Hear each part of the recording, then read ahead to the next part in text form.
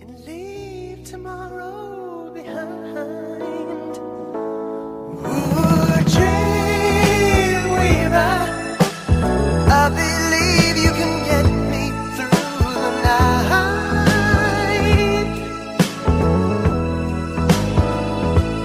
Ooh, Dreamweaver, Hey everybody, welcome to episode 7 of season 2 of Reporting as Eligible. The Tampa Bay game, we'll get to that in some detail. I'm Paul Noonan, write for Acme Packing Company. Actually back writing for the Shepherd Express as of today too. I have a column out there summarizing the game. Congratulations. Hey, thanks. I'm just glad that they've weathered their storm a bit and are doing well enough that they can have contractors back.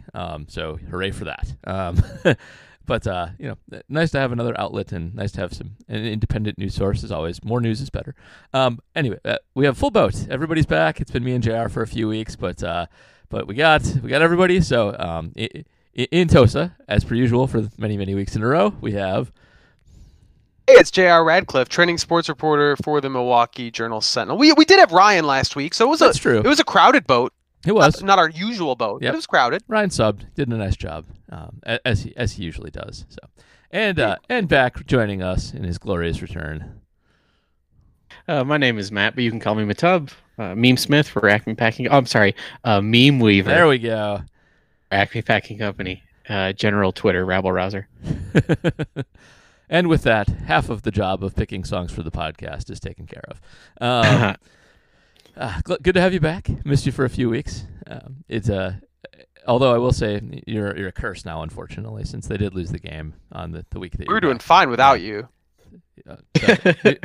We do blame you a little bit, but they were going to lose eventually. They were not going to go 16-0, especially with their defense being not great. But it was weird to see the offense struggle quite as much as they did. Did not expect. You guys aren't going to blame Top? Yeah, we can blame Ryan Top for being the curse? kind of a curse too. That's a good call. I'll do a Twitter poll later if it's you or if it's Ryan. But Who do we blame more? but it will be Ryan will definitely win that Twitter poll, so it's almost not worth doing. But we'll see. We can put this to science. We're men of science. We should test it scientifically, and there's nothing more scientific than a Twitter poll. So. Yes. So the Adam Savage said the difference between science and screwing around is writing it down. kind of true. Process documentation is very important. This is very boring. Okay. So the Packers got destroyed, just terribly destroyed. Aaron Rodgers threw 2 interceptions, including his third ever pick six, I believe, which is kind of crazy. Third ever pick six, yes. Yes. Basically, no other comparable quarterback has fewer than, I think it's 12. I think Brady has 12 for his career. Rodgers takes such good care of the ball. And it was just weird to see him out of sorts. It was one of the worst games of his career by passer rating, by any metric. It's like a bottom 5 game for Rodgers. So I don't think any of us expected that. It really seemed like Tampa Bay knew exactly what they were going to do at all times on defense. So it's a troubling one. I think they'll be able to rebound from it. Not everybody has as good a defense as Tampa Bay. They came into the week number 2 in DVOA on defense. They left as number 1, I'm sure. And they have just a very well put together team on defense too. Unusually crafted because their inside linebackers are dynamite, which we all saw in great detail during this game. Levante David is incredible and maybe one of the most underrated defensive players in the NFL. But I don't know. I didn't expect this at all. I thought that they'd at least be able to put up points and run in a shootout with Tom Brady, and that didn't happen at all.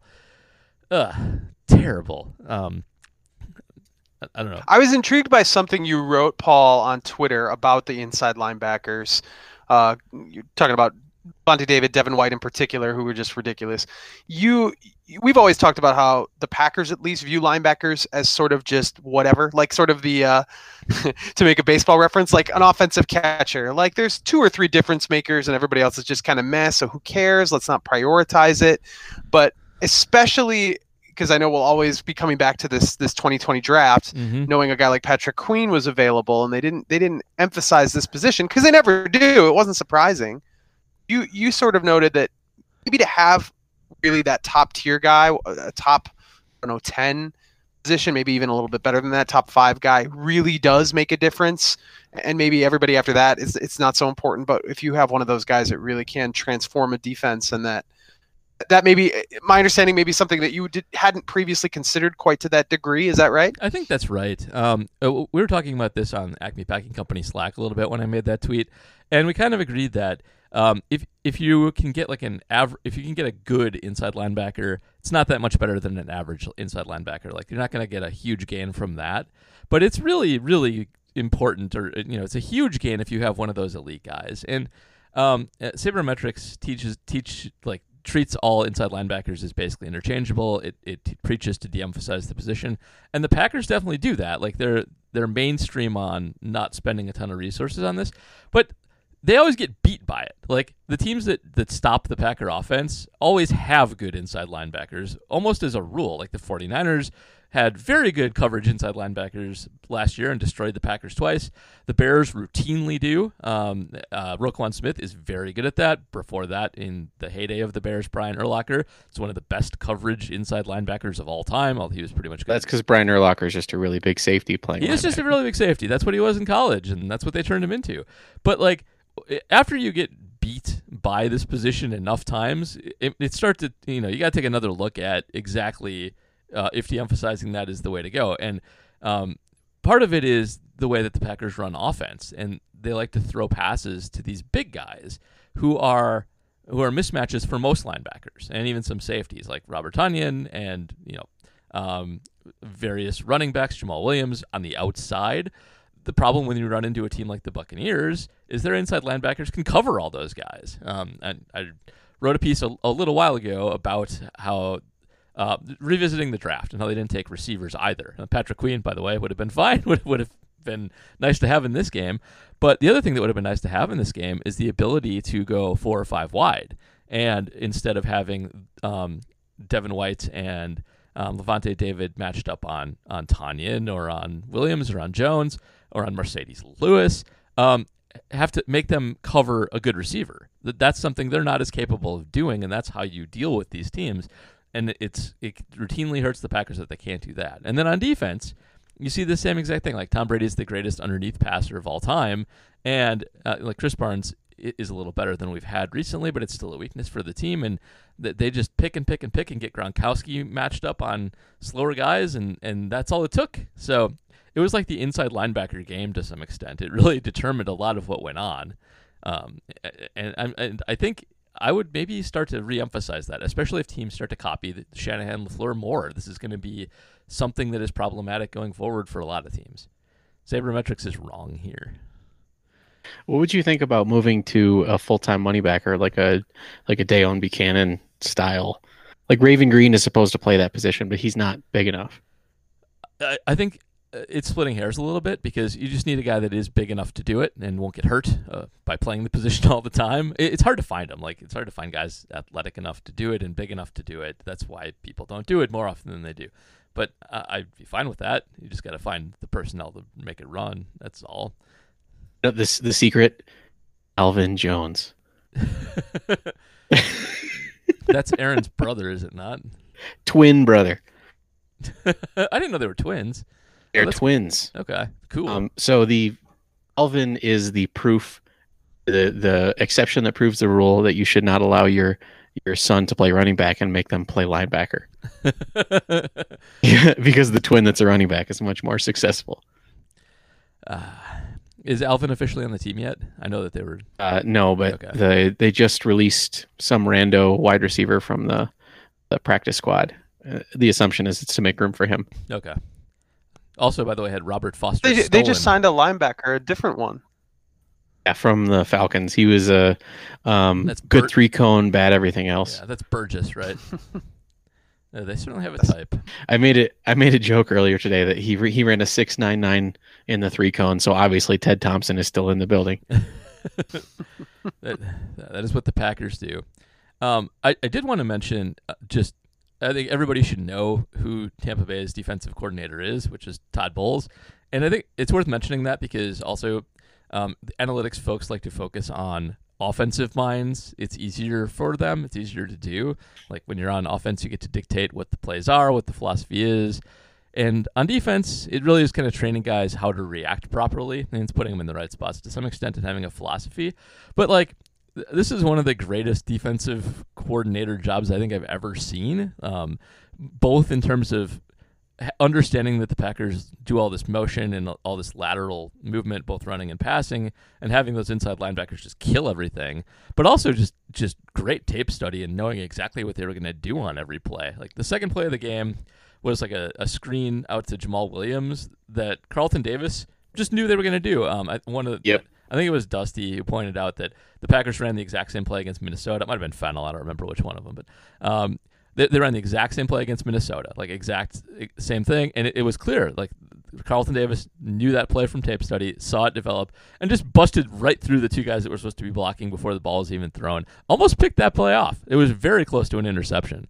So the Packers really didn't. I think Matt LaFleur, I don't know. I don't want to say like got lazy. I'm sure he just did his normal thing, but one thing they might want to just do is have kind of a scouting metric for. Are we playing a good defensive coordinator, or are we playing the bog standard NFL defensive coordinator where our stuff's just going to work because they don't have the horses to deal with it? I do wonder how much that occurs, because this would have been a good game for some countermeasures, some against type plays, and they just weren't in there, and everything got sniffed out. What do you think about, because inevitably Davante Adams back, having missed a couple games when the Packers really were clicking offensively, you're bound to get a person or two suggesting that Davante being on the field is a detriment more than a help, which of course I think we can all acknowledge is silly. Davante's their best receiver and is one of their best players, and that should go without saying, but we'll say it anyway. But the concern would be that maybe because Aaron Rodgers, has such a good rapport with him and tries shoehorn it in sometimes with Adams more so than he, more obviously that wouldn't be an opportunity for him if he's not on the field. I think we saw that with the pick six. And I'm not gonna dog Aaron Rodgers for throwing an interception. There's going to be one every 17 games, right? Like I am. That was a terrible throw. That was a terrible throw. It was really bad throw. And so shocking because he just does not do that. He does not make those throws. He doesn't make those like last second, bad decision. It just doesn't happen. It was one of those throws that wasn't going to get you anything if he completed it. It wasn't a big gain or anything. It was just, I don't know, weirdly lazy for Aaron Rodgers. But he does not do that. You can't fault his style. But on that play, again, it was like we got to get Davante the ball, and Davante had a fine game. I mean, he was targeted a bunch, but it seems like I don't know. I don't think there's a ton of merit to that, but I do think it's at least worth raising. Does this offense slow to a halt when you've got a quarterback trying to find his guy over and over again? Yeah. Normally I would put a little bit of stock into that because I do think he sometimes forces it to Davante too much. But in this particular game, nobody else had a good game, efficiency-wise or any other kind of wise. Nobody was open in this game, except for Mercedes Lewis. He was open that one time. MVS was open that one time. MVS was open that one time, but it was just a very well-defensed game. And I think the other thing is Rodgers took a bunch of hits in this game. I do think his goal line plunge and taking that shot maybe concussed him because he was not the same player after that happened. There's a lot of people saying that he was playing with a concussion after that. I mean, you never know, but there's a long history in the NFL of sort of being able to tell when quarterbacks, especially in the 80s and 90s before we took this more seriously, got hit and then sucked after they got hit. And what about 2014 Seattle? Yeah. But I mean, so the way the game ended, obviously, but Russell Wilson was a dumpster fire after Clay lit him up. He did. It was, and that's not good for you. You make slower decisions. And Rodgers was also fading back on a lot of throws after that. Even if it didn't concuss him, he definitely was feeling the pressure and got his feeling attention. the hits. Yeah, got his attention. He was scared. So yeah, he probably did force it to Davante too much, but I don't think there were a ton of other reliable options there, and just nothing was working. Like until they called off the dogs in the second half, and A.J. Dillon was able to run up the middle with impunity because who cares? By the way, there's a stat floating around on Twitter that the Packers were super successful running in the A-gap in this game, which is technically true, but almost all of those runs were A.J. Dillon after the fact. Garbage time. Yeah, garbage time does not, especially garbage time running when you're down by 28. Nobody cares about that. So pay no attention to that stat. But I mean, yeah, it would have been nice to not have to force to Devontae that much, but there just weren't that many guys out there to catch passes. Really want Allen Lazard back, but it's going to be a while there. They need him. The entire second half garbage time, according to the way Archon sees it. Yes. No, it was close. The Packers win percentage was like 9%, I think, at halftime. Yeah, but it basically was. If you look at the win So that's percentage graph here, it crashed hard. Patriots got the ball first in the second half, and as soon as they did something with it, the game was over. So, yeah, we still don't have a great sample size on Packers outside of garbage time. Just the other way this time. But yeah, they played half the game in garbage time. So Still no one-score games. yep. The other thing, still no one's that's true. The other thing about this game is, so the defense kind of took it on the chin a little bit in terms of just allowing a lot of points, but most of that was the offense's fault. I'd say the vast majority of it was the offense's fault, and they really played pretty well outside of a couple weird plays. Mike Pettin did pull a couple weird ones and decide to rush 3 on a couple of important third downs, which Tom Brady loves. Don't do that to Tom Brady. He will take all the time you give him and pick out people and hit them in stride, which he did. And the other big play was the Josh Jackson pass interference penalty on Scotty Miller, which was maybe the most predictable thing in the world. He is so awkward on deep plays. I don't think he's going to make it. Not Just great. the problem, because he was decent. He was before that play. He was like Kevin King level decent and a really good tackler.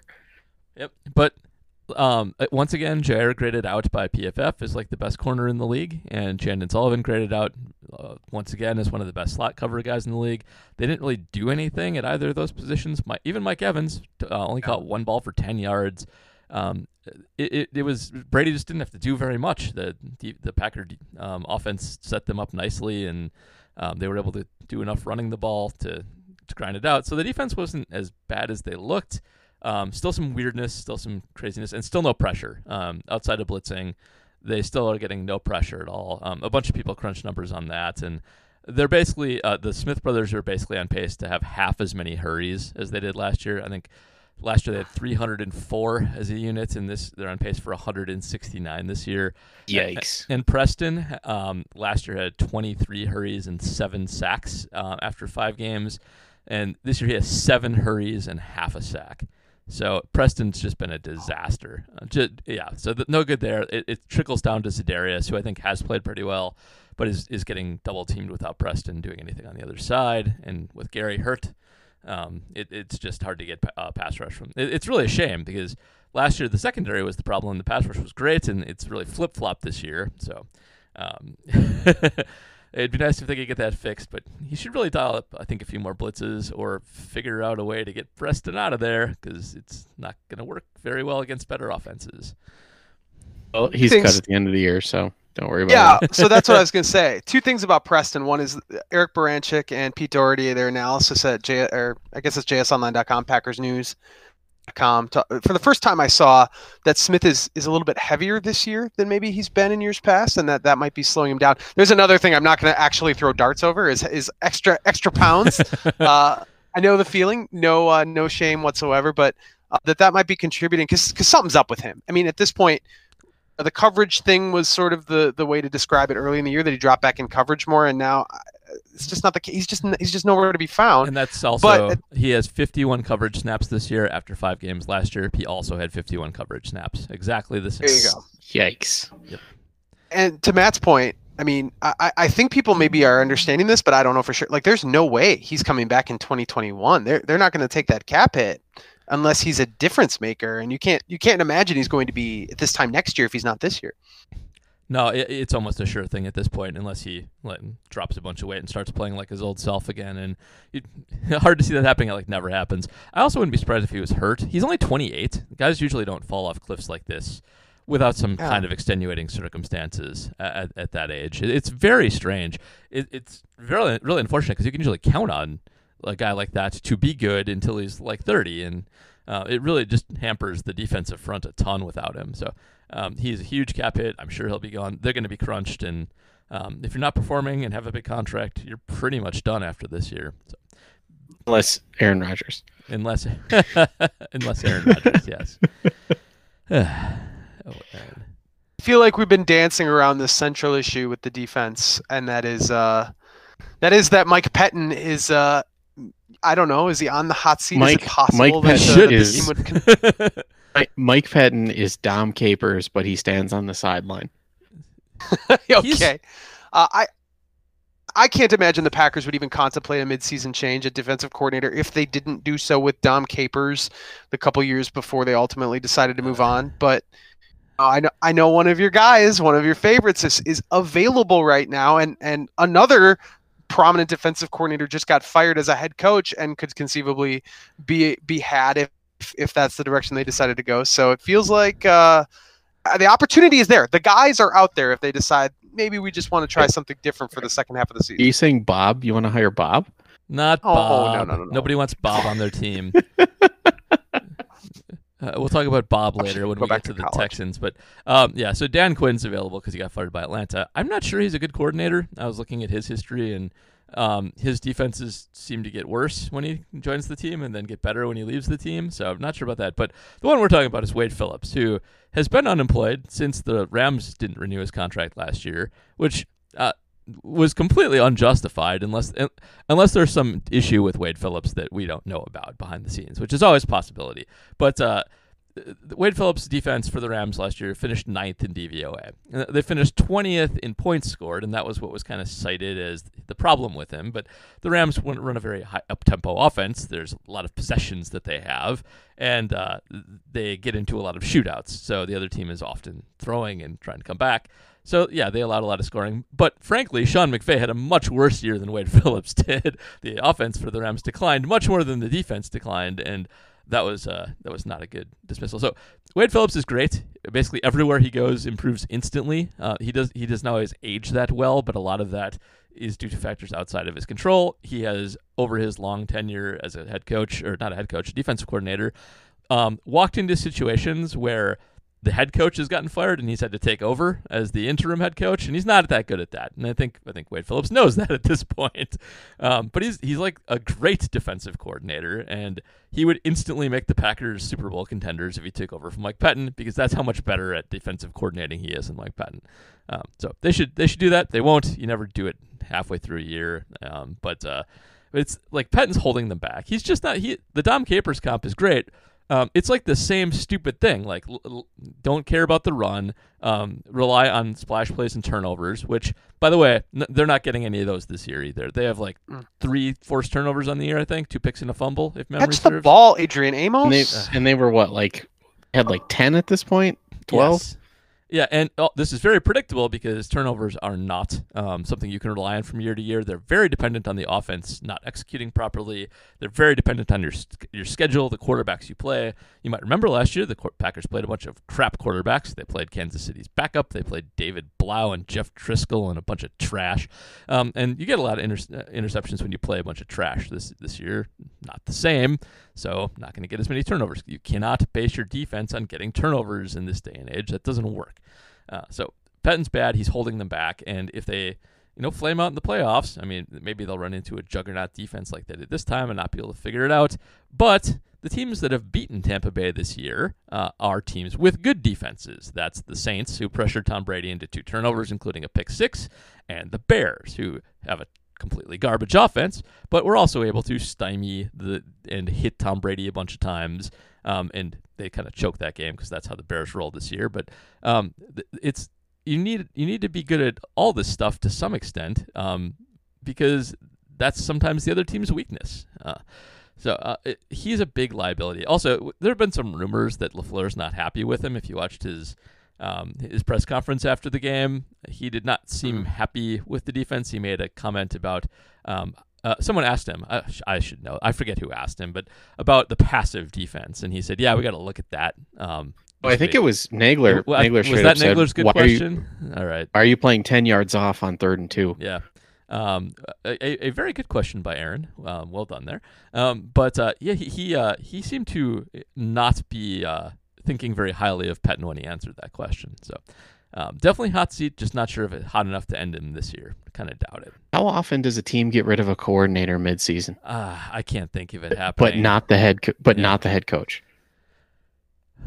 I mean, I literally can't remember it happening. Although I'm not sure how much Yeah, it would but stick out if it wasn't my own. that's what team, I'm saying. You know, but The only possible, I mean, you could see it only because LaFleur. I mean, LaFleur didn't come in with Pettine, right? yeah, he inherited him. He's forced not- on him. Sort of a forced marriage. So that, you know, and now that LaFleur, I would assume, has, you know, if there is enmity between them, LaFleur has, you know, 13-3 in his back pocket plus a 4-0 start to this season. I mean, he's probably got the leverage to say, look, we've given it a shot. If we want to take the next step, we've got to go some different direction. Does he have any connection in the past to Wade Phillips? I don't even know. I don't. Well, he would have been maybe through the Rams. Yeah, through the Rams. They would actually work together on McVay's staff briefly. That did happen. So yes, he does. And he also has Possible. Quinn I don't too, know if it's so- probable, but it's possible. Oh yeah. Yeah, 2017. Yep. Matt LaFleur and Wade Phillips worked together with the Rams. Indeed. He's probably more likely than a it's not lot gonna of happen, but- Yeah, it's probably not going to happen. It's probably more likely than it normally would be just because he did inherit him. And I mean, if you are Matt LaFleur and you view your defensive coordinator as possibly costing you like postseason success, and you know, if you get a ring, it's like 5 years of guaranteed employment. So, you know, you got to think like this too. And if he's your big thing holding you back, and you got a guy out there who can replace him, it's possible, but probably not, which is unfortunate. It's not like Mike Pettine's reputation is based on a bunch of nonsense anyway. Of all the people on that Jets staff with Rex Ryan, he always came across as the worst one to me. I would much rather have Jim Leonard. He's the best defensive coordinator in the state, it's just too bad that we're saddled with yet another bad defensive coordinator. Also, Vic Fangio is probably going to be available at the end of the season too, so there'll be a lot of good ones available if you wait. And Didn't Fangio not take the job because he said that McCarthy was too mean to Capers? is that real? That's what the rumor I heard. Okay, maybe so. The other thing, nobody wanted Vic Fangio. He's apparently a terrible interview, and I think the only interview he had was Denver. So I heard nobody even scheduled him other than that. But Yikes. yeah, kind of a weird guy. How's Mike McCarthy doing? Meanwhile, Well, Oh, it's like man. anything. It's football. It's like anything. And by like anything, I mean not playing any defense and running a milquetoast offense that everybody understands completely. So that is not a good situation. It's been 5 weeks and his players are openly revolting. Yeah.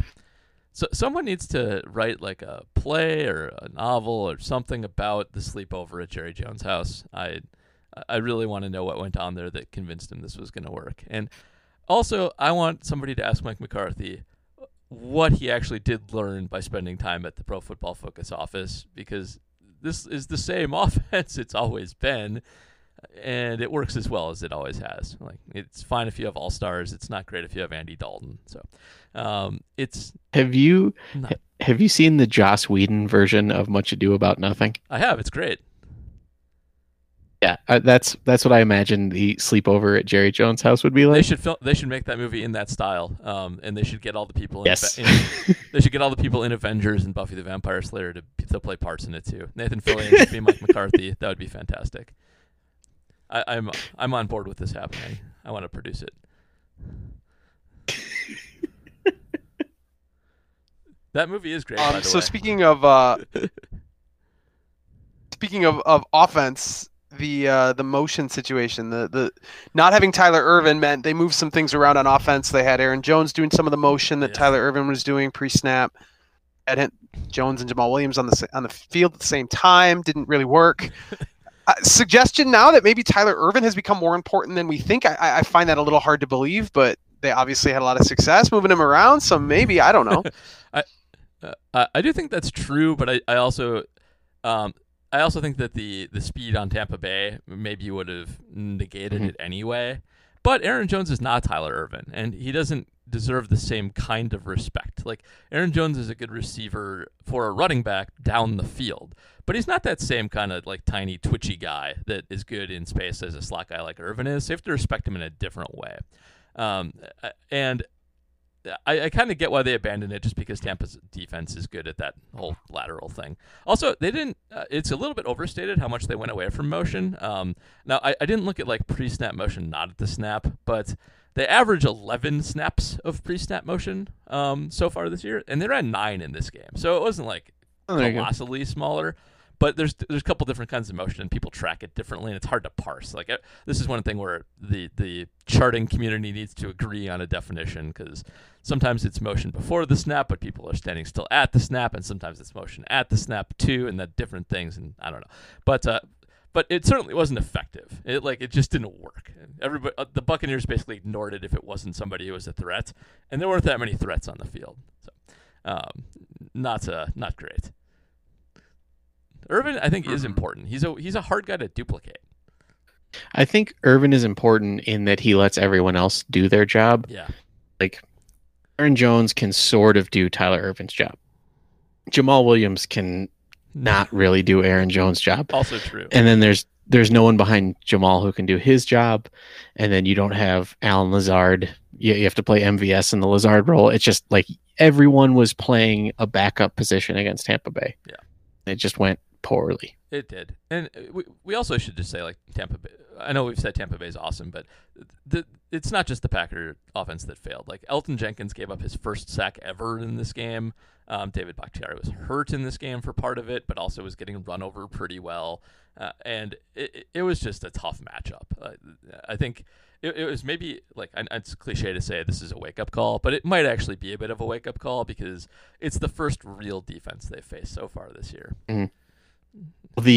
Oh my God, Rick Wagner at left tackle faces a stunt blitz and lets both guys through. Yeah, you got to pick one, man. Got to pick one.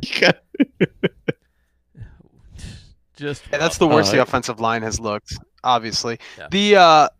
The Bakhtiari thing, I feel like, is being I don't know if we're panicking enough about that. There's a chest injury, be a pectoral muscle, which is like curtains for the 2020 season, and that would be devastating. I mean, we don't know yet as we record this, so little under. Maybe we just aren't panicking enough, I feel. I agree with that.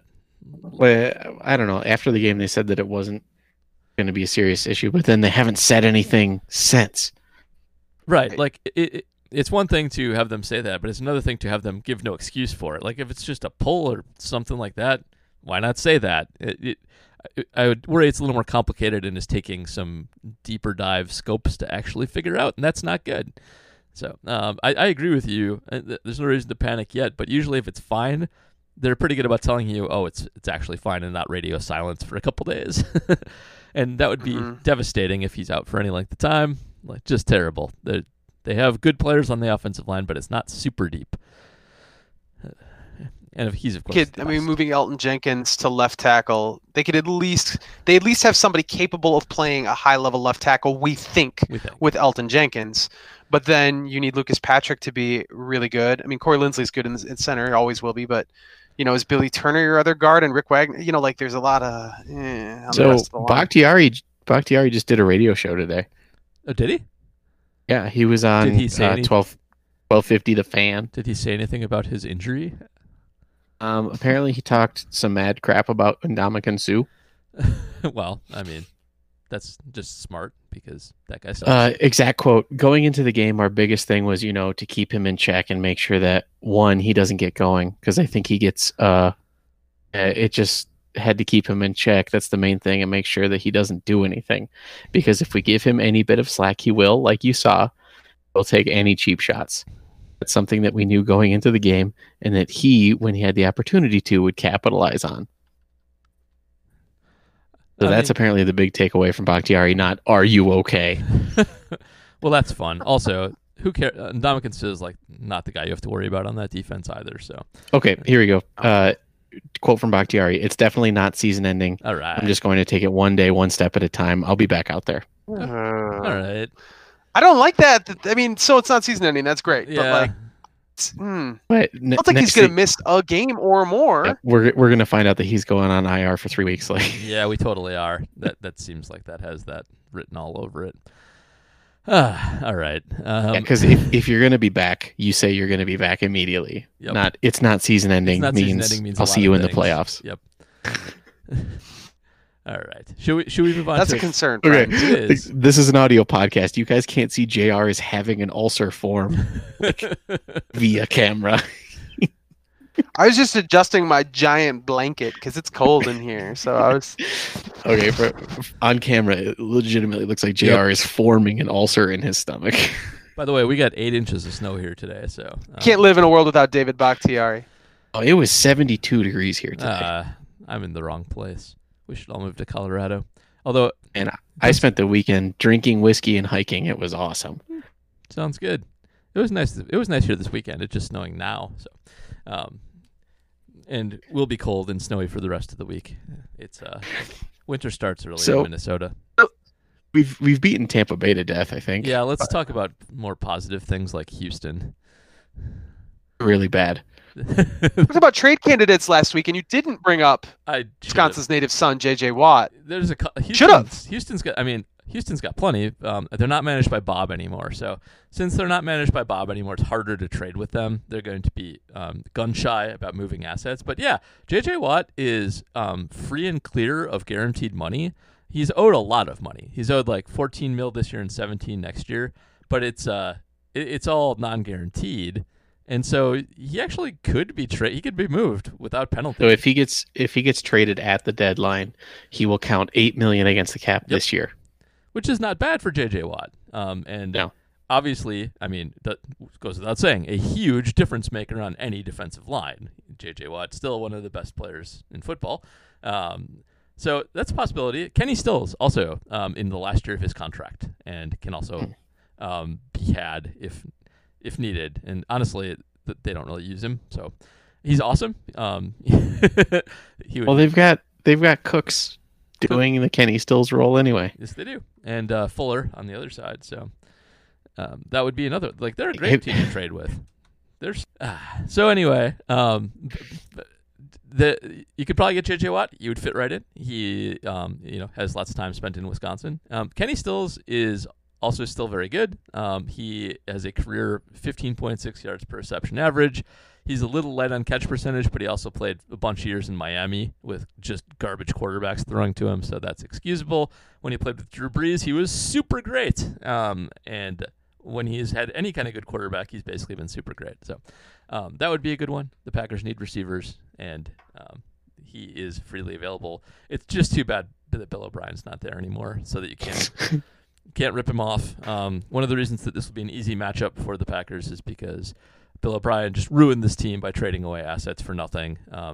DeAndre Hopkins, we all saw on Monday night on the Cardinals, just amazing running after the catch for that guy. The Texans got back David Johnson, a kind of bad running back at this point. So their defense is bad. They're pretty much just Deshaun Watson running around and making plays by himself and throwing the ball down the field. Mike McCarthy should probably coach this team because that is Randall Cobb's on the team. The quarterback just makes up the offense as he goes along. It's perfect for him. So, but unfortunately, it's Romeo Crennel. He's taken over for Bob, and this should be a piece of cake for the Packers. This is the exact opposite of the Buccaneers. Their defense is trash. Their offense is just made up on the fly, and there's no philosophy to it. Should be good. Good rebound game. A good slump buster. So They have a tight end that can tear them up regardless of talent level. Not that Gronkowski isn't talented. He's just, not the guy you expect to shred you. True.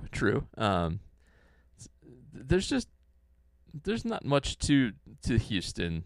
Like they let Randall Cobb throw a pass last week. We should be wary of that. So Amazing. Yeah. Texas Taysom Hill. Texas Taysom Hill, indeed. Wouldn't it be Kentucky Taysom Hill? I mean, yeah, I just meant he's currently now in that Texas. he does everything that Packers fans can pine for him. Yeah. So the one thing to be really quick, and then I'll stop talking. The one thing to be a little bit scared about in this game is Deshaun Watson being able to buy a lot of time, and the Packers not being good at coverings. Actually, Chandon's good at slot, but if they can get Randall Cobb kind of in the running back space a little bit, that could be problematic. But as long as Chandon's healthy and on him, should be okay. Okay, I'm done talking now. That's all I got. I was going to say a fun thought experiment would be if we pretended that Bob was still there, what do you think it would take to steal the last bit of assets from that team? Like a second round pick. For JJ Watt? I think for JJ Watt, you can get him for a second. Well, he's expensive though. Maybe a third. I mean, they're not going anywhere. They got those guys probably want to save some money, get picks.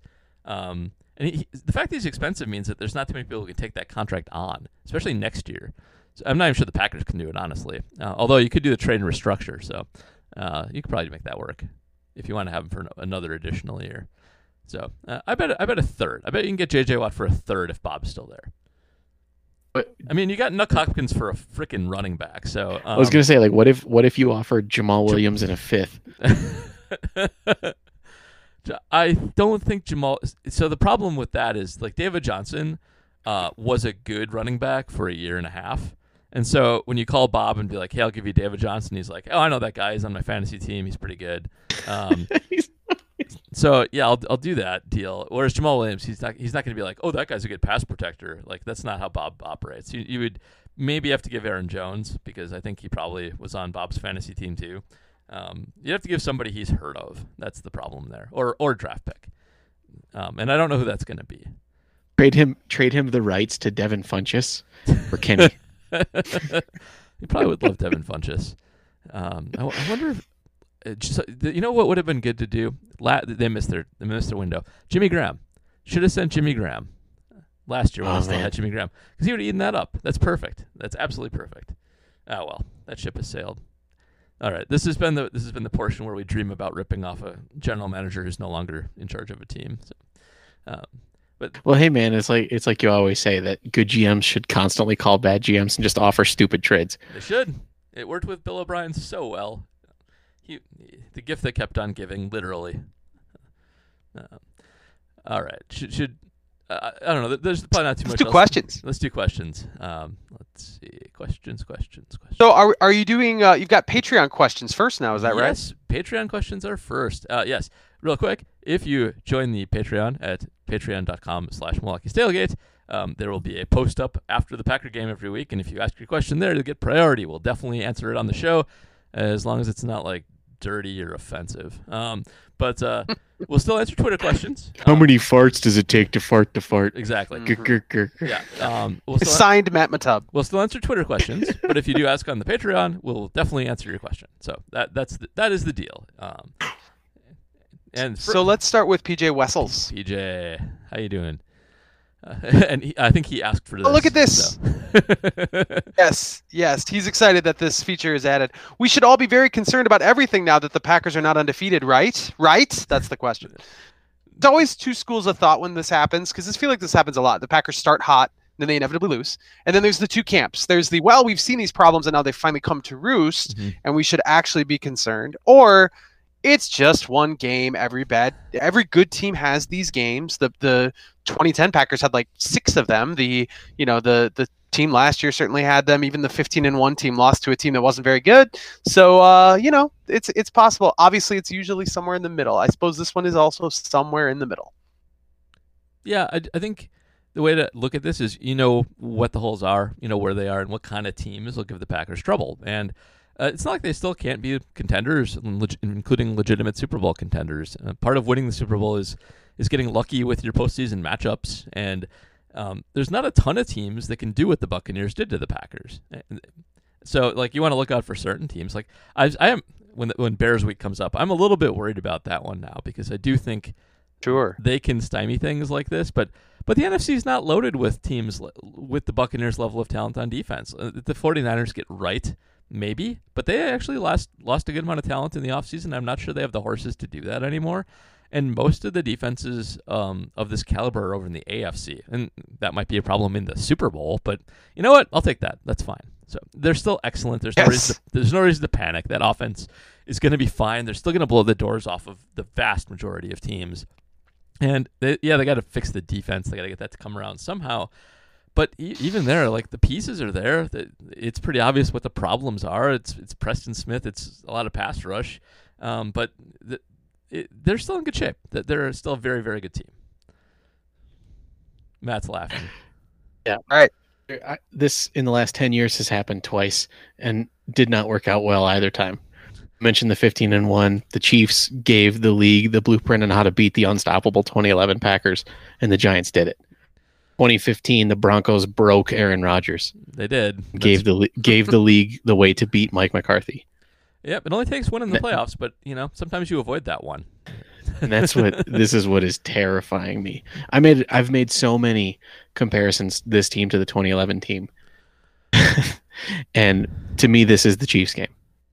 Well, that could be, but they also went 15-1, and it was right there for him. So I'll even take that. Stupid Eli. Stupid Eli. That stupid Giants team. Hate them so much. Like the worst recent teams to win the Super Bowl. So annoying. At least they beat the Patriots too. Yeah, the 2011 team I think was by DVOA the worst team to win the Super Bowl maybe ever. It was close. Team sucked. Yeah, that was awful. Just awful. Team sucked. Yep. Jay Google asks, what happened to the crossing routes, misdirections, and running the ball in the second quarter? Did they have the ball in the second quarter? I don't recall. Not really, for like 2 minutes. And we did talk about this a little bit already, but it really was just not a good game for a horizontal motion to work very well. Honestly, one of the ways that you would attack.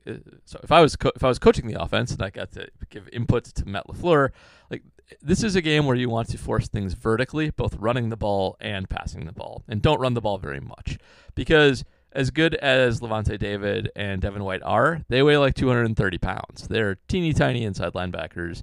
And it's a lot easier to attack those guys running straight at them than running to the sideline and trying to outsprint them to the sideline. That works far less. Likewise, am I the only person who was upset by A.J. Dillon's big run? That he didn't break it because he was like he tried to juke Lavonte David instead of running him over. Like you've got 40 pounds on the dude, just hit him. I was not mad at it because the game was not going well, but yeah, you should have trucked him. Yes, you're right. Rookie Eddie Lacy houses that. Absolutely, 100%. But likewise, like attacking them vertically with the passing game is also a good idea. They're very good at taking away underneath stuff, at running sideline to sideline. The only place they really are vulnerable, and this is in their charting, is deep and especially deep left. Their corners are all very good, but you don't want to go at Carlton Davis as much as the other guys, even though they're also good. But a lot like the 49ers, where Richard Sherman is vulnerable deep and really nowhere else. That's where you want to go with the ball, and same with the Bucks. You want to run forward and pass forward far, and that's kind of it. So that's why the horizontal motion did kind of go away and was ineffective. It's the Buccaneers' strength, and you're playing right into their hands by doing it. Carlton Davis is a baller. He's I honestly great. didn't know a lot about him. I didn't either until I started looking into charting data and stats for this week. But basically, outsiders like positional data, splits, and PFF grades all agree he's like one of the 5 best corners in the league. Takes up a huge amount of field just by himself and just shuts down anybody he happens to be on. So that guy's great. Yeah. Never underestimate him. Jerry Eldred also asked about avoiding the pre-snap motion. Is Irvin really the only guy on the roster who can go in motion? We kind of talked about that. Yeah. And yes is the answer. He is. No. Jonathan Deal says, with the exception of a close Eagles loss, all of the losses under LaFleur have been almost formulaic. Is there a problem with game plan scheme, being outcoached, outmanned, or bad luck against hot weather teams on the road? I'm not. It is kind of weird that they tend to get blown out when they lose, and I'm not entirely sure what it says about the team. I think it probably says more about the defense than anything. Yes, the defense is designed to play with a lead. It's simple as. That's really it. Like they're not built to come back, and once you get behind and that run defense gets exposed, it's just gonna steamroll from there. So yeah, that's really the answer. They're built to play with the lead. They're not built to do anything other than that. It's the big can't stop the run thing, and you don't expect it to change. They get behind and they're gonna lose. All right, I think we got one more of these, and then I think we can probably wrap up for the evening. Tyler G, by the way. Yeah, from Tyler G. With a DM. You can also You can also DM me questions if you want. Totally fine. There's something good and or bad the Packers are doing that is not being talked about enough. That's a Their good punting wasn't great. punting was Punting was bad. awful. JK's J.K. Scott was bad. Yeah, I did have some people point out there was a lot of wind in the stadium apparently, and Yeah. the other punter, the Tampa Bay punter, also had a bad game. But JK not great. That's a bad one. I'd say a good one that we talk about on this pod, but I still don't think it's enough attention, is that Chandon Sullivan is apparently awesome. He has for several weeks in a row now graded out as the either best or one of the 5 best slot corners in the league. And again, on Scott Miller, who's very good, when he was on him, basically shut him completely down again. The only time he did anything was a PI penalty when he was being guarded by Josh Jackson. And it's nice to see a guy step into a bigger role and basically not lose any effectiveness. So that guy's great. The whole secondaries, outside of Darnell Savage, has been very, very good this year, and it's been undone by the lack of pressure. So that kind of answers both of your questions in a nutshell there. Well, also, MVS has been not terrible for 2 games in a row. Yeah, he was okay running non-MVS routes. He was at least somewhat decent. I'll give him that. But And then Rodgers missed him on the one thing that the MVS does well. yeah, that did happen. Rodgers not great deep. Just terrible. You know what? That route was gorgeous. Like I crap on MVS a lot. But I want all of you. This is your homework. If you made it to this point in the podcast, I want you to go back and watch that incomplete pass to MVS deep. He's in the 2 spot. He takes a step outside. The corner tries to take outside leverage, and then he runs a deep crosser. It's a gorgeous route. He knew that the corner couldn't run with him, and he just accelerates and beats him. It's awesome. Yeah. MVS did the thing that he was supposed to do, and Rodgers missed him, and it made me very sad. That is. But Well, also, it was a weird angle. Some people were saying he should have dove, but Yeah, it was that's- really that's hard the to other tell thing if is- that would have worked. yeah, but people are saying he didn't dive. I don't know, but I also know that MVS never dives. He does So not. Yeah, that's not his game. so maybe I do side with the naysayers, but still, it's a great route. I want everyone to go watch it. And I want you to at me with your angry JJ Watt takes and with how great that route is. Perfect. Yeah, there's not really any secret things that they do bad.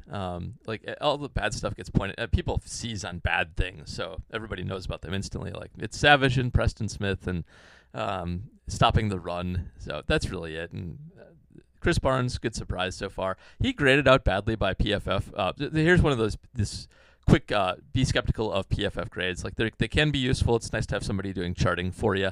But he got docked a lot for failing on his blitzes, which, fine. It's not great to fail on your blitzes, but he's not really there to do that. He's there to be fast, fill holes, stop the run, and cover. And he actually did a halfway decent job at that. Like Tampa Bay did not actually run super efficiently. They happened to be ahead. They ran well enough to grind clock. But they've had much better running performances than they did against the Packers, which is kind of nice to see. And Chris Barnes was a big part of that. So he still played pretty well. But maybe don't ask him to be the blitzer. Get somebody else to do that. You shouldn't grade a fish on its ability to climb a tree. Exactly. Not the point. Good. good little metaphor. Very I like wise. that. Yeah, my wife's a teacher. That was the No Child Left Behind moniker. Nice. All right. So before we get out, does anybody have anything they would like to plug? JR, any good stuff? I mean, like a broken record here, but I'll just go back to my my series on the 2010 team, going week by week through the Super Bowl season. This week happened to be a pretty bad loss to a team from Florida. That was Miami in this case. The crazy Dolphins loss to a Dolphins team no one remembers. I read it and I had to go look at the roster, and it is weird. Wasn't Ricky Williams on that team? He was. Yes. That was Ricky Williams. Chad 2.0. Henne. Chad Henne, the quarterback of that team. Yeah. Underrated Packers draft miss was drafting Brian Braum one spot ahead of Chad Henne, who is not by any means a world beater, but would have been a perfectly serviceable backup quarterback for many, many years. Now, maybe if they draft Chad Henne, they don't end up, like going the path they went. So it's probably best. I'm okay with that. So in 2010, my brother-in-law's fantasy team name was That Thing Got a Henny. By the way, just to bring this back really quick, because I prepared this and then I forgot about it. The secondary coach and assistant head coach on that Dolphins team that beat that Packers was Todd Bowles. Oh, Oh. Yep. That's amazing. Yeah. So if you're wondering why they did have some success against a very good Packer offense, that is one of the reasons why.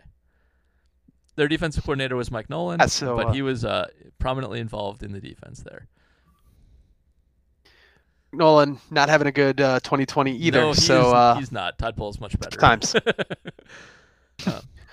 Yeah. So anyway, that game is the one we looked at this week. The Packers are 3-3 at that point in the season. They are left for dead. Nobody thinks they're actually going to the playoffs anymore. It's a tough time. It took a little bit of a U-turn from there because the week after this is the game against Brett Favre and the Minnesota Vikings. Little bit of an atonement coming up for the Green Bay Packers. So things are about to pivot in the parallel universe 10 years behind us. So that's at jsonline.com. We obviously have a lot of coverage right now of the early voting that started Tuesday on the news side. So I was involved with that a little bit. And on the sports side, not a whole lot going on because the Brewers are done and the Bucks are done. But the Badgers are firing up Friday. Yeah, so I know there's going to be against Lovie Smith. Yeah. Yes. Speaking of former Packers nemesis, so that will be going on. They need to atone for a bad loss to Illinois last year. Illinois is not a bad team. I know most people think Illinois usually sucks. They do usually suck. That's true. But they got a lot coming back. That's I think actually a very compelling opening game for a Badgers team that should actually be very good. Yes, if you subscribe to Andy's newsletter, you can do the prop bets for that game. And Wisconsin is favored by 23.5, and I took the under on the prop bets. It's ridiculous. Yep, it is ridiculous. That's a terrible line. Lovey can still coach defense. It took us an hour to mention Andy Schaff. No, we did it earlier in the pod too. So yeah, we're good. Did we? That's right. Maybe that was in pre-show. I think we did that off. We did that off mic, man. We spend all pre-show banter talking about Andy, so sometimes we forget about that. We're obsessed. Yeah. But yeah, I think the line last I saw did recoil to 20 points, but that's insane. I think it's going to be a great game. So yeah, that's what I'm looking forward to this week. Lots of Badgers coverage from Jeff Patricus again at jsonline.com. I mean, it's not like we have a lot of access to this team. We don't know a lot about it, so I learn a lot from reading these stories because there hasn't been a ramp up to this. There aren't practices that people are watching. There's just like little tiny video clips of practice. That's the best thing we have, and Zoom interviews. So it's going to be a fascinating. We're going to learn a lot on Friday night. Nobody knows anything. All right, Meme Weaver, you got anything going on? The return of hottest take of the week this week. I took last week off because I was out in Buena Vista hiking and drinking. Nice. I'm going to be insufferable this week. It's just going to be nothing but I told you so's. Always fun. Hot take of the week is great. Go check it out. I have a piece going up on Todd Bowles and about a coaching metric that Josh Hermesmeyer at 538 put together, which combines all of the things we know smart coaches do into one metric. But it leaves all these good defensive coordinators off on the side as if they're stupid. And I wanted to give some love to all the good defensive teams. And I will have a piece later on this week previewing the Texans and all of their statistical issues they have. The Tampa was a fun chess match. This is going to be more like, I don't know, hi-ho, cherry-o, shoots and ladders, something more along those lines. But should still be fun. So anyway, thank you all for joining and listening, and we will talk to you again next week.